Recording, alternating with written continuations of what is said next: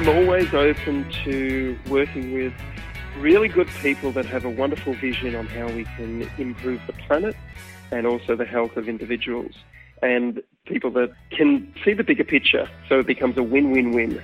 A win for the business, a win for the end consumer, and also a win for the environment and the planet. From MJ Bulls Media, it's the Raising Cannabis Capital Show.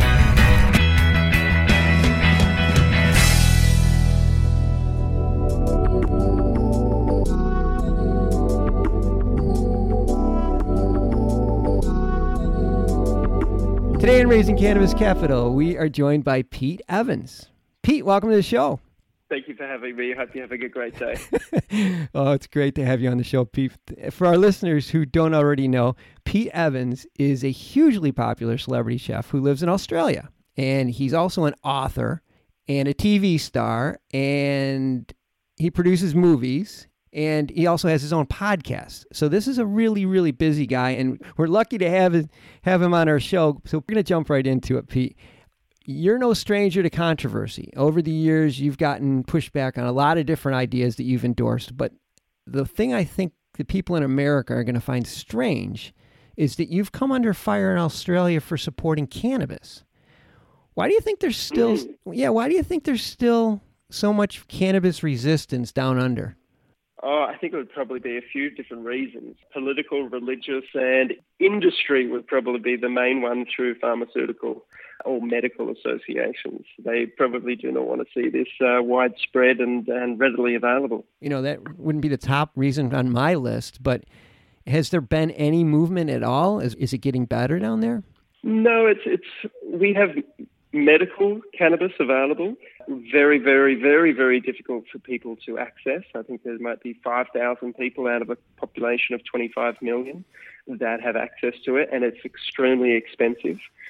To give you an idea, a friend of mine that I interviewed recently had a brain tumor, and his yearly bill for medical cannabis is 100,000 Australian dollars, which would roughly be about 60,000 or 65,000 American dollars or US dollars. Oh my gosh. Another woman I interviewed who has a child with epilepsy, I think she's paying about 50,000 Australian dollars for something that they could probably grow at home or through a community garden for basically free. So there's a lot of money being made through the medical associations and the pharmaceutical. So yeah, we'll come back to that point again, is why is there such pushback? And there wants to be a certain amount of control from the governing bodies and the people that have this, I guess, industry locked down at the moment. Yeah. But as we know in Australia, there's probably, from my understanding, the latest figures I saw was anywhere from 500,000 to 1 million people purchasing black market, or what we would call the green market, illegal cannabis for their medical reasons. And that's got nothing to do with the recreational side. So major imbalance here, and the system is broken. And it seems to be continually very, very difficult for what is a very simple plant for people to grow with no known real side effect. We're very backwards here in Australia at the moment on this and many other topics as well. Well, considering how things are changing so rapidly throughout the rest of the world, it would just seem that there would be more interest in that continent. It's just kind of mind-boggling at this time that there would be still so much resistance. You know, as someone with a background in nutrition, do you see opportunities to add cannabis into a healthy diet? Yeah, I 100% agree. I mean, I've just finished filming a documentary for the last year or so.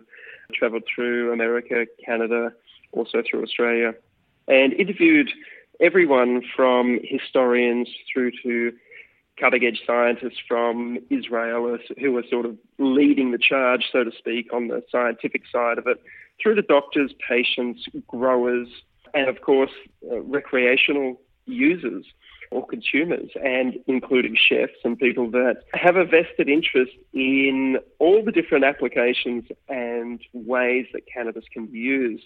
Chefs are having wonderful results by having a new herb or especially with cannabis, because there's so many different cultivars or strains that are available with different terpene profiles. So we're seeing great interest now with home cooks and chefs alike that are now being free to use this plant to flavor certain dishes in a way that has not really been explored over the last 100 years. And on the other side of that, I can definitely say that cannabis isn't for everybody in any of those forms. So it's like everything. You have to work out why you were attracted to it or why you're repulsed by it, and then dig a little deeper as to what that is. Is it a belief system, or is it something that just doesn't agree with you at this particular point in time? Or has it been a past experience where perhaps the first time you experienced cannabis, maybe in a recreational setting, maybe it wasn't the right setting? I remember when I was a kid and I tried it when I was 16, worried about my parents finding out or the police catching me, and I had no idea what I was smoking and where it was from and how it was grown and what cultivar it was and what THC or CBD level it had in it. So all of those things can compound an experience for somebody. And it's like if I'm a chef, for instance, and I am about to cook you dinner and I'm going to serve you chicken liver, for instance. But the first time you tried chicken liver, somebody overcooked it and it tasted like shit. You would probably be like, hey, I don't want to go anywhere near those livers again. Pass on the chicken liver. Imagine if that first experience of trying livers was in a beautiful restaurant cooked by somebody that knew what they were doing, and it could have been the best meal of your life. So there's all of these things to take into consideration with cannabis. That's what I'm attempting to explore in our documentary and give a very wide-ranging view of what this plant is and what it isn't. And to go back to your first statement or question to do with nutrition, I think it's very important, as with all of these pillars of health that I like to call it, whether it be nutrition, how we sleep, how our internal or external dialogue is to ourselves and to the world, and our emotional relationships that we have, as well as our connection to nature and movement and avoidance of, I guess, toxic environments and toxic pollutants. I think not one is more important than the other, but I do see a lot of people putting all of their hopes into cannabis as being a treatment or a cure for their illness. And I would say that to have a balanced view, to say, yes, it does have medicinal properties to it, but if you continue to eat the same foods that maybe brought about that illness, then all the cannabis in the world may not treat or fix that health problem. Same thing, if you're in a job or a relationship that has caused you stress, all the cannabis in the world may not be able to fix that depression or PTSD or anxiety or relationship trauma if you're still continuing to attract those negative relationships or patterns that put you there in the first place. So I take a very wide, holistic view of what health is. But in saying that, cannabis can be used as an adjunct or as a healing modality, but I wouldn't put all my eggs into that one basket and say cannabis is the magic pill for everybody. Like, just the same as I wouldn't say that nutrition is the magic pill for everybody, because we have to look at all those pillars of health. That's a really good point. What's the name of the documentary? It's going to be called The Magic Plant. Okay. Because my first film was called The Magic Pill, which actually was food as a healing tool. And the magic plant, the question is this a magic plant? And it's the question that I asked everybody that I could find, from the growers to the naysayers, to everybody. Is it a magic plant? And when is it going to be released? Probably sometime in 2020. Okay. And it's getting edited at the moment, and like all good things, some things take time. Sure. It'll come to maturity when it's ready, and it'll be shared when it's time.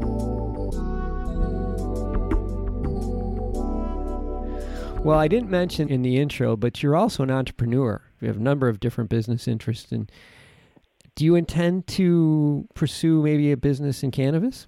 I've been a chef for 30 years, and I have many businesses and different ventures that I've gone into over those 30 years, from restaurants to making our own TV shows about food, to hosting TV shows, to producing documentaries, and also creating a line of food products and also being an ambassador for food products. So cannabis I see as another, I guess it is a healing tool, and I am very interested in working in this space. Currently, I work with a company called Magical Butter that makes a wonderful machine that you can make your own medicine out of or make your own edibles out of. It's a wonderful tool. So that's one of the first ones. I'm just working with a company called Greeny, which is Greeny, I should say, NY, which is out of the States, which is an online platform which sells cannabis products in the health spectrum. So talking about beauty, pet products, cooking products, and they're all based around CBD and hemp at the moment. So I'm working with them as well. As mentioned, the documentary will be coming out soon, and I'll be looking at doing a range of high-grade medicinal products using cannabis. So that'll come out in 2020 as well. Wow, you have a lot on your plate. And I know that for a lot of our listeners are in the industry and they're always looking for investors. So there'll probably be people hitting you up to say, hey, you want to take a look at our business? But yeah, I'm always open to working with really good people that have a wonderful vision on how we can improve the planet and also the health of individuals, and people that can see the bigger picture. So it becomes a win-win-win, a win for the business, a win for the end consumer, and also a win for the environment and the planet. And I think once you can tick all of those boxes in any business venture, then you can create something quite wonderful because your heart is aligned with doing goodness in the world. And the other part that I see has great potential, which I'm very open to exploring, is the role of cannabis in the cooking space and also the restaurant space and the wellness space. So looking at different ideas on how we can bring cannabis mainstream through cafes, restaurants, takeouts, fast food franchises, these types of things that, again, goes back to those principles of a win-win-win. To give you an idea, when we look at the edible space in cannabis at the moment and the drink space in cannabis, especially the edible space throughout the US and Canada, all I'm seeing is refined sugar and high fructose corn syrup and additives and preservatives and numbers that will do more harm than good. And even if it has the cannabis in it, I just call it junk. Mm-hmm. So there's an enormous room there for good entrepreneurs to come through with quality products, because most of it is terrible at the moment, and I would say will cause cancer or will cause disease of some sort if people consume that type of food. Wow. Well, for our listeners, if you have an idea or your business that's up and running that checks those boxes that Pete talked about, I think that'd be a good time to reach out to Pete. I'll have all of his contact information on the MJ Bulls website. Pete, it's been great having you on the show.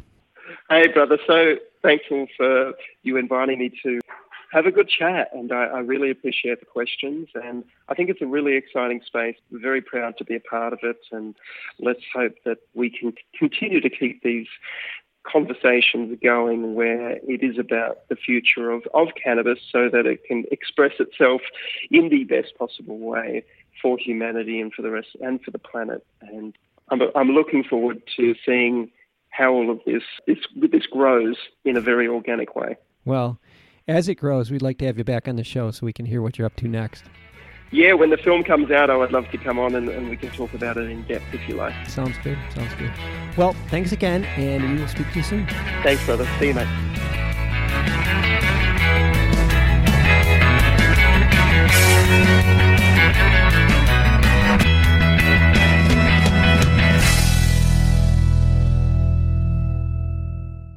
Thanks for listening to today's show.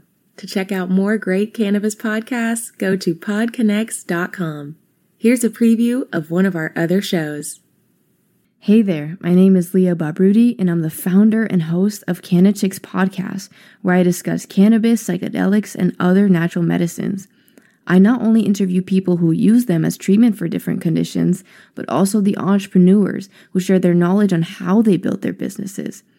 If this sounds interesting to you, give my show a listen. I'm sure you'll learn something that'll surprise you.